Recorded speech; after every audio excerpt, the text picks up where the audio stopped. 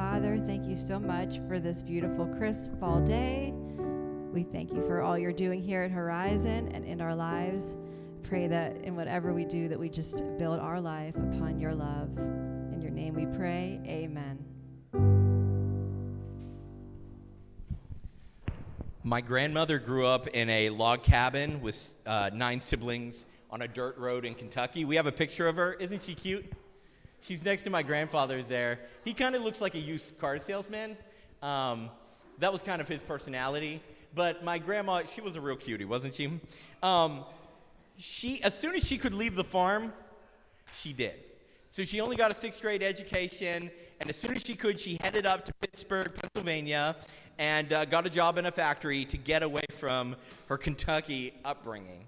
As I was growing up, she would occasionally say something wild. She always had this wild country advice, and she would say something crazy, and she would always follow it up with this challenge. That's in your Bible.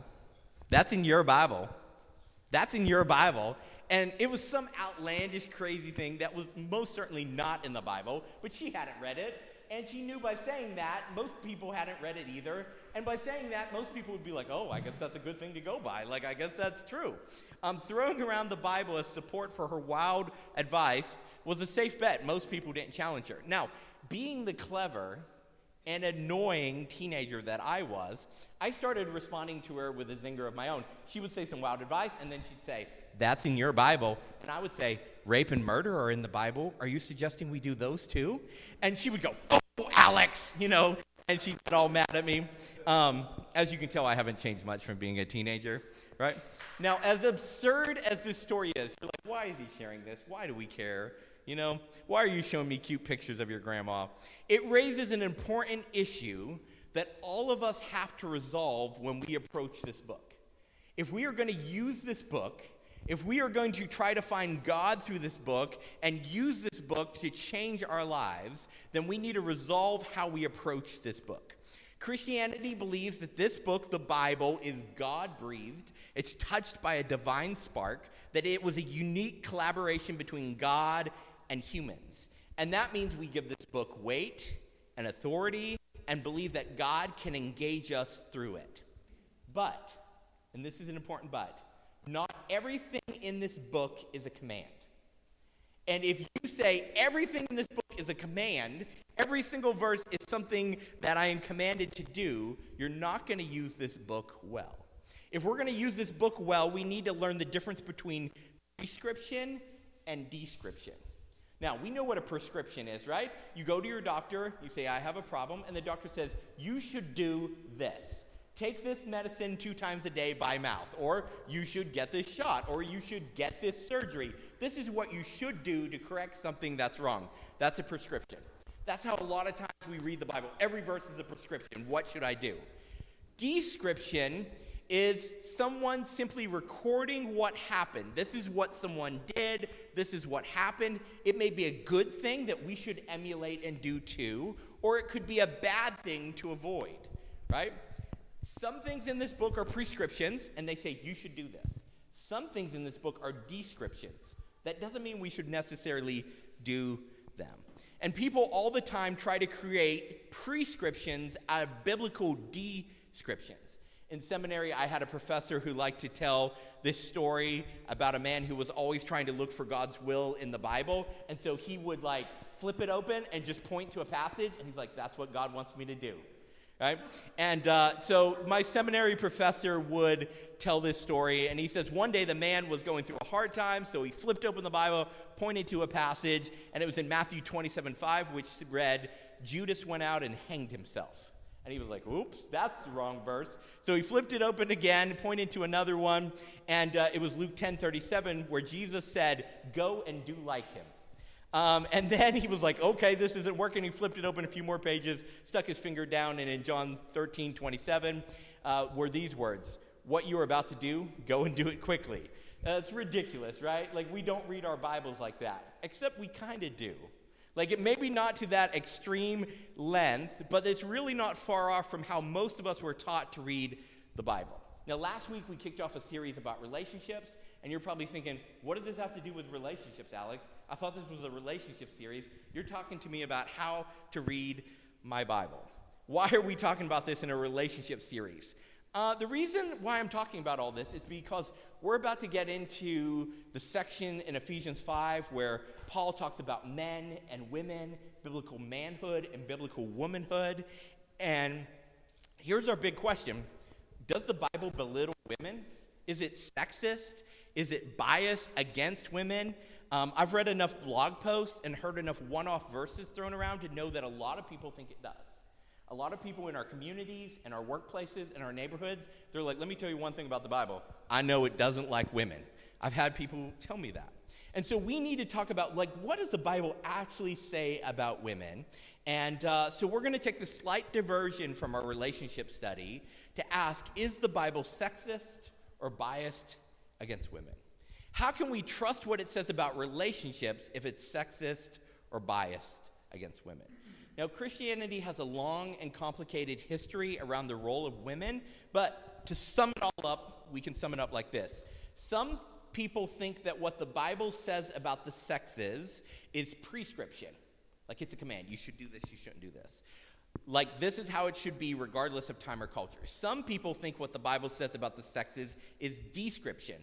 Like it's saying, okay, this is what things were like in first century when this was written, but not necessarily how it should be across time and culture. Let me give you some examples of how people all the time are making prescriptive and descriptive choices about the text in Scripture. The Bible, including the Old and New Testament, talks about slavery, right? You can, if you just do a word search, you'll find the word slavery. While the slavery depicted in the Bible was not the barbaric slavery we saw in the U.S., during the Civil War, Christians in the North took verses from the Bible to say slaves should be free. Christians in the South took verses from the Bible and said, see, we should have slavery and it should continue. Political aspirations shaped how they read this book and how they manipulated it to affirm what they wanted. And we still do that today. Both use the same book to argue for opposite positions. Maybe you've had a non-Christian and you're like, listen, people on this side use the Bible to support their opinion. People on that side, like nobody can make any sense of this thing, right? Some people were taking passages to be prescriptive, like, well, the Bible talks about slavery, so we should have slaves. Others were taking it to be descriptive and said, okay, they had slaves in that situation, but if you actually look at the teachings of Jesus, you never could endure slavery. People who argue for a strict prescriptive view of the Bible, and I have some friends like that, they're like, everything in the Bible is a command. Every single line is a command. Flip it open to anywhere, there's a command there. Even though they say that, they still end up picking and choosing when to see something as descriptive of the time and culture and not relevant today. Let me give you a great example. How many of you did I kiss as you came in? 0, I hope. I didn't even kiss my wife. I should have at least kissed her, right? I didn't kiss anybody. But Paul commands the early Christians to kiss everyone who comes into their church. In 2 Corinthians 13:12, he's like, everyone who comes into your church should get a holy kiss. I have broken the Bible. I have failed the Word of God, right? Well, I take that, and in fact, most of my friends I know take that to be descriptive of the time and the culture and not prescriptive, not something that all churches should do across time and culture. I'm in violation of the Bible if everything is a command. And yet, few churches that I know who are really strict on everything's a command practice this or even think it should be practiced. The same thing, like the churches I grew up in, very strict, always looking for the command, and yet none of them foot washed. And Jesus told us to do that just like he did. But we consider that to be descriptive because in an era of sandals, foot washing was a thing, but it'd be super weird in an era of shoes. Okay, everybody with me? Description, prescription. We're doing this all the time. All kinds of churches across the board are always making descriptive or prescriptive choices as you read the Bible. Just because a story is in the Bible doesn't mean the Bible is suggesting we emulate that story or that the Bible or God is condoning it. Abraham had multiple wives, but nowhere do we assume that God is condoning him having multiple wives or suggesting that we emulate it. Often, the Bible is including a story for the exact opposite reason of us following suit. Many times it wants us to think about something, to come to some realization about God. Most people see the Bible as a moralistic grab bag. You flip it open and you're like, this is the moral lesson that's going to make me a successful Christian, and it's going to make me a good person, and it's going to make my life happy. Flip it open, find a rule that will make you have a successful life. That's a dangerous way to read this book. And if you read the book that way, you're going to start to twist descriptions into prescriptions, which happens all the time in our culture. Politicians all the time quote a passage, and I'm like, you just took a description, you turned it into a prescription, and you made it about America when it has nothing to do with that. So how do you tell if a text should be prescriptive or descriptive? Like, that's an important thing, right? We need to figure this out. You have to understand the big picture of the Bible, and then you have to understand how the small section you're reading in light of the big picture story the Bible is trying to tell fits together. This is a reason that you go to seminary, right, to study Scripture, and it's not just like, I opened up the Bible one day and I think I know what I'm doing. Like, it's going to take a lot of thought and effort and work. This doesn't mean that you can't read the Bible, that you can't get stuff out of it, but if you really want to be careful about your text, it's going to involve maybe really studying that passage instead of like quickly flipping over it to the next one. If you really want to get what's going on, it's going to take us meditating on these texts, really thinking about them and pondering them and saying, how does this fit into the big story? And is God trying to tell me something prescriptive here or something descriptive? So what's the big story of the Bible? God created men and women to rule and reign over his creation in his name. He called them image bearers, literally representations of his divine presence and power. He created them to guide the world towards more abundance and life. In Genesis 1, he creates humanity, he creates the world, and he starts this beauty and this abundance and this life, and then he creates humans to multiply it. Humans, though, deceived by dark forces, decided to rule for themselves instead of to rule in unison with God, and the result was catastrophic. God immediately began to work to restore the relationship between himself and humans, to get humans back on the throne of the world, working with him to bring abundance and life. And here's what he did. He promised a special person who would come from a special people who would restore the relationship between God and man. He chose the special people, the Jews, to be the special platform to bless the world by restoring humanity's place as God's image bearers over the world. And men and women kept rising up and giving us the hope, like maybe this is a special person coming from the special people, and he's going to be the one, she's going to be the one to restore the relationship between God and man. And they'd be going along, and you're like, look at Moses, man, he might be the one, he might be the guy, and then he'd fail. And then it'd be David, and you're like, look at that guy, man, he might be the one. You look at Esther, you look at Deborah, you're like, they might be the one, and they fail.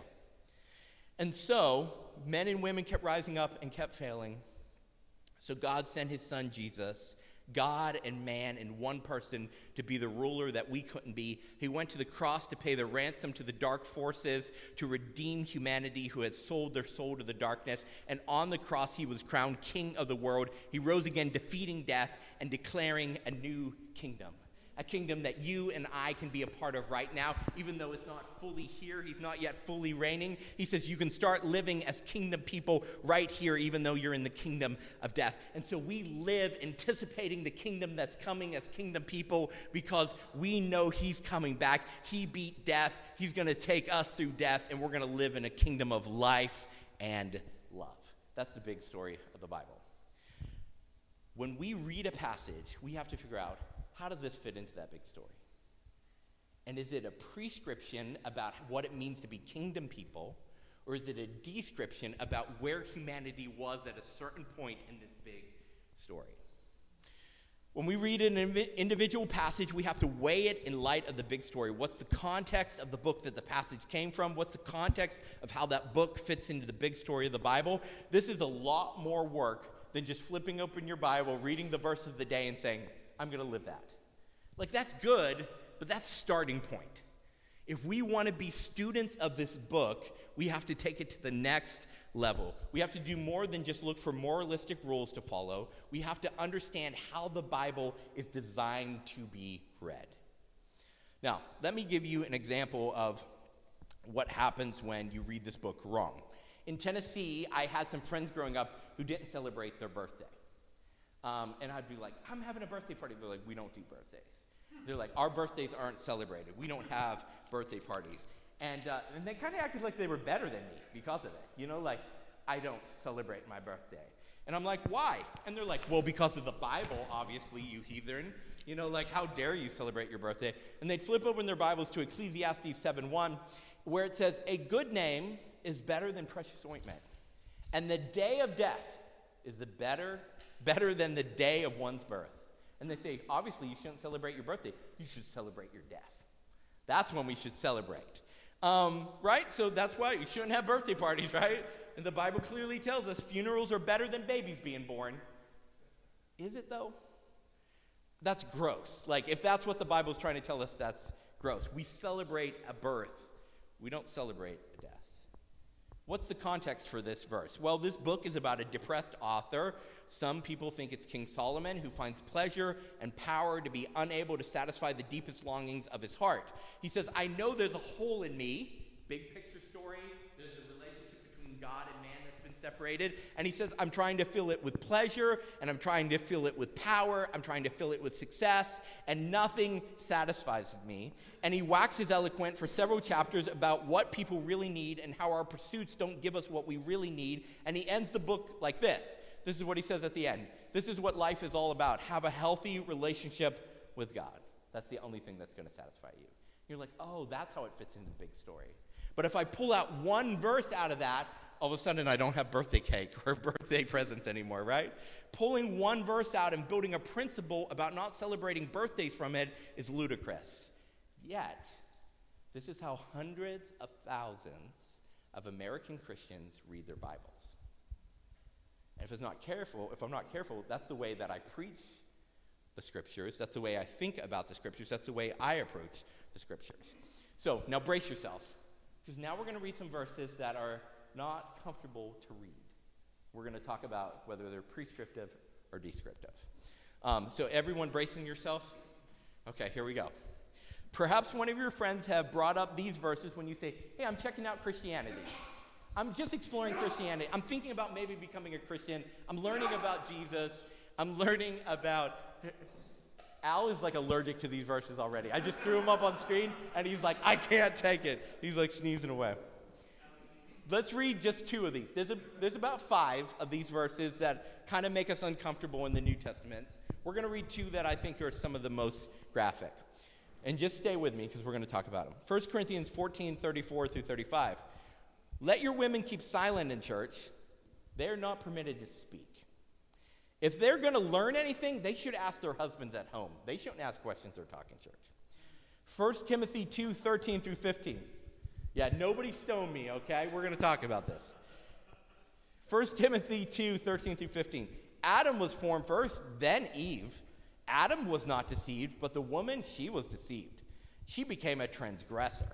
Yet she will be saved if she bears children, provided she can continue in faith and love and holiness and stay modest. You just do a quick Google search and be like, does the Bible hate women? And these verses will come up every time. And you'll have somebody writing a blog post about them who has missed the big story and has started to draw prescription out of what I think is description. But many times, as pastors, as church leaders, we use these verses in a way that is not keeping in line with the big story. So, like I said, there's about 5 of these really troubling verses in the New Testament, even though I think these are the worst. And so the question is the Bible sexist? Well, I think if these verses are prescriptive, then I would have to conclude, yes, these are just sexist verses. But if these verses are descriptive and describe the male-dominated society of first century Roman Empire, especially in Jewish communities, then I can say no, the Bible is not sexist, but it is descriptive of its time and place when it was written. Now, both of these verses were written by the Apostle Paul, and I don't think Paul would be freaking out if he teleported through time, across time and space, and came to church today, and he was like, what was Marissa and Darby doing up front? This is just blowing my mind. Now, he might be freaking out at cell phones and technology and the fact that we're projecting stuff on the screen, but I don't think that he would be freaking out to see women up front speaking. Oh, my gosh. Now, we don't have time to break down each of these passages, all the passages in the New Testament, but in general, here's some of the reasons that I think this is prescriptive and not descriptive. Paul says women shouldn't teach or speak. We saw that in 1 Corinthians 14. But in Romans 16, 1 through 2, he sends Phoebe to give instructions to the church in the most prominent city, Rome. And he lets Priscilla lead and correct theology in her house church. And churches often look at the New Testament through the lens of these 5 verses instead of looking at these 5 verses through the lens of the entire New Testament. When we read Paul's letters, we're reading one side of a 2-sided correspondence. All the time, Paul was like, hey, I got this report about you guys, and so I'm writing in response to that. Or Paul says, you sent me a letter, so I'm answering your questions. Here we go. We don't know what people asked Paul, what triggered his letter in the first place. It's like reading one side of a text chain. I think I have a text chain up here. Now, imagine that they wrote a letter, or they wrote a text message, but we don't know what that is. And then you respond, haha, yeah, I've been busy too. How are you? 2 responses that we don't have. Haha, sorry. No mischief, I'm afraid. What about you? We have no idea what response is. LOL, you're getting a pet? No idea what the response is. Crying face, crying, laughing face. I'd love a lion too. Have no idea what the response is. Okay, see you later. That's kind of like what our New Testament epistles are like.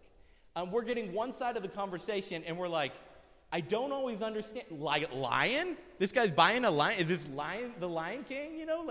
I don't know. We only have one side of the conversation, and only having one side can be misleading. Now, imagine you only have one side, but the one side you have, you're like, God said that. Then you really are like, okay, so what is he talking about? It's going to take a lot of work, and we're going to have to read it very carefully. The Christian church, beginning with Jesus, had a radical view of the status of women. In the first century, women were not respected by any culture. They were considered to be property, both by Gentile culture and Jewish culture. And Jesus demonstrated that he valued women and men equally as being made in the image of God. Luke, in the book of Acts, clearly indicates Priscilla's agency and interdependent relationship with her husband. She is certainly not Aquila's property. Aquila and Priscilla are co-workers with Paul. She's certainly not considered property, as she's written about, as was customary in Greco-Roman society, but rather was seen as his partner in ministry and marriage. And all the times that Aquila and Priscilla are mentioned, the first time Aquila comes first. After that, Priscilla precedes him every time, as if to say, oh yeah, she's the leader in this relationship or in this ministry. Often we judge the past by social standards of the present, and we fail to recognize how the teachings of Jesus many times were the very catalyst that moved us from the social standards of the past into the present. Jesus' teaching on the Sermon on the Mount, when lived out by a community of like-minded apprentices, moves society away from viewing women as property into viewing them as co-laborers in his coming kingdom. And speaking of Jesus' ministry, it was funded by women. Not by men, by women. Luke 8, verses 1 through 3 says this: as Jesus traveled from one city and village to another, he spread the good news about God's kingdom. Remember? That's big story. The 12 apostles were with him. Also, some women were with him. They had been cured from evil spirits and various illnesses. These women were Mary, also called Magdalene, from whom 7 demons had been cast out. There was Joanna, whose husband Chusa was Herod's administrator. So this lady, she's married into political power. Susanna and many other women. They provided financial support for Jesus and his disciples. Jesus and his disciples could only do what they did because women were financially backing them. Now, these women didn't fund Jesus' ministry because they felt like he was doubling down on the patriarchal society that they grew up on. They're like, oh, I bet he's going to make things even worse for women. Let's fund that movement, That's not what they said. They realized that the cultural result of his teachings would transform the world for them and their daughters. The teachings of Jesus elevated women in the entire world. The misuse of a few verses have been held up in an attempt to tarnish the historical fact that the teachings of Jesus have changed the way the world sees women. People who understand the big picture of the Bible use that as their platform to fight to end slavery, even as those who misuse single verses tried to preserve it. We talked about that. And just like there were people who understood the big picture of the Bible who fought for women's rights, many times they were fighting against people who fixated on one verse from the very same Bible. If you want to use the Bible to find a remote verse to support what you already think, you can. There's a lot of verses in here, and if you look hard enough, you'll find one that you can kind of twist into a prescription to support what you already think. But if you want to know what the Bible is actually trying to get us to do, you'll need to think deeply about the big story and how the passage you're reading fits into that big story. Okay, that was introduction. We feeling good? That's a lot. Yeah, that was like a seminary course right there. So with all that out of the way, let's look at the next verse in our series on relationships in Ephesians chapter 5. Ephesians 5:21. We're just doing one verse today because the introduction was too long. Submit to one another out of reverence for Christ. That's all we have time for, one verse. But what a verse, right? That one verse required a long introduction. How should men and women act towards each other? Every relationship on some level, whether it's with coworkers or in your family, in your neighborhood, it's going to be men and women in relationship together. How do men and women relate to each other in relationship? They should submit to one another out of respect for Jesus, the Messiah, the Christ. We are co-rulers over the world. Should women always submit to men? No. Men are often, and you can ask Darby if you have questions about this, men are often wrong. And when we're wrong, it's okay to tell us that we are wrong. Even the Old Testament does not require all women to submit to all men, nor does it require them to always be silent. Growing up, I often heard pastors say things like, men always have the final word. That's not a good way to live, and it's not biblical. If you're not married, I heard a pastor say when I was a teenager, I, as the male pastor, am the authority in your life if you're a woman. That's cultish and unhealthy and not biblical. I remember being uncomfortable with that kind of talk, but I was always unsure of why. The Bible doesn't teach those things, but sexist pastors often misuse the Bible in order to teach those things. And sexist people can find shelter in our churches if we're not careful, because the way we talk about things unintentionally paints women as inferior to men or as dangerous obstacles to men. Billy Graham was the most famous evangelist that America has ever seen. And he was ambitious. If you read about his life when he was young, he was like, I want to influence this nation, and I want to influence the White House. Like, he had big dreams, big goals, but he saw with a lot of other evangelists around them that either they had a sex scandal and they lost their ministry, or they were accused of a sex scandal. Maybe they weren't even guilty of it and lost their ministry. And so he implemented what came to be known as the Billy Graham rule. He said, I will never be alone with a woman who's not my wife. And the rule worked. He avoided any public scandal. His reputation and influence grew. The list of presidents that he knew personally and impacted was long. Now, as I started in ministry, I was strongly encouraged by my male pastor mentors to implement the Billy Graham rule, and I did. I was like, oh, that sounds like a good plan. I don't want to have an affair. I don't want to be accused of an affair. So when I moved to Philly, I remember asking my church planting mentor, David, about it, and he said, he took a long time. You always knew David was going to say something you didn't like if he took a long pause. And so he took this long pause, and he goes, it's not a bad rule, Alex. But he says, what you're saying is only men are worthy to be trained as disciples of Jesus by you and not women. He's like, is that what you want to say? I was like, no, obviously that's not what I want to say. Men and women as disciples together in community make up the church. But I didn't think about what I was saying without saying it.